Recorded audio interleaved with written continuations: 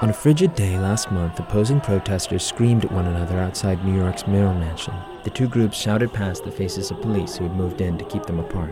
The chaotic scene had begun with a rally led by far-right figure and January 6th participant Nick Fuentes. Fuentes had brought his followers to Gracie Mansion to oppose the city's vaccine mandate. Since attending the Unite the Right rally in Charlottesville, Virginia in 2017, the 24-year-old has emerged as a major figure on the far right. The FBI has labeled Fuentes a white supremacist for promoting white nationalism and racist ideology online.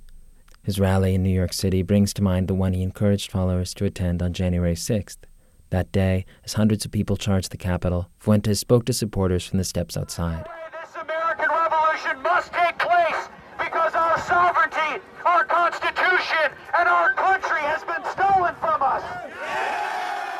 According to the Southern Poverty Law Center, later in his speech, Fuentes told the crowd, quote, "Keep moving toward the Capitol, break down the barriers, and disregard the police." Fuentes didn't do anything violent or trespass inside the Capitol that day, which sets him apart from the people that federal prosecutors have charged so far. But legal experts like Professor Michael McDaniel of Western Michigan University believe prosecutors could still bring charges against those who enabled the melee, even if they stayed out of it themselves.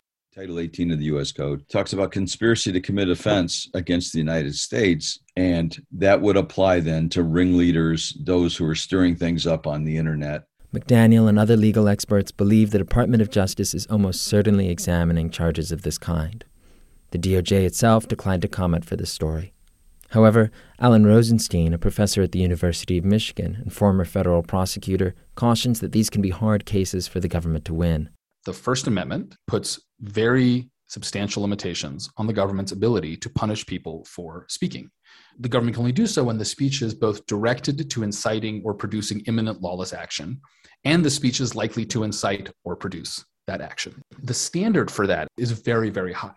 Investigators have to figure out in the coming months just how far people like Fuentes went, whether they crossed that line.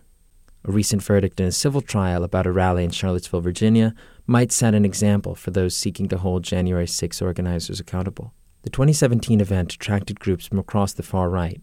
Just like the protest outside the Capitol, it descended into violence. Fuentes attended, which helped launch his profile on the right.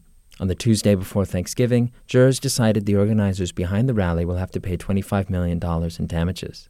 Similar civil suits have been filed against January 6th organizers, but are years away from going to trial. Nonetheless, Rosenstein thinks that's the most realistic avenue for legal liability. To the extent that there is a future here for holding accountable, it is through civil litigation. Whatever legal fallout might or might not await him, Fuentes said in New York he plans to use his freedom to press his extremist cause. We're not just coming for New York. We're not just coming for Chicago. We're coming to take this whole damn country back! For Columbia Radio News, I'm Luke Cregan.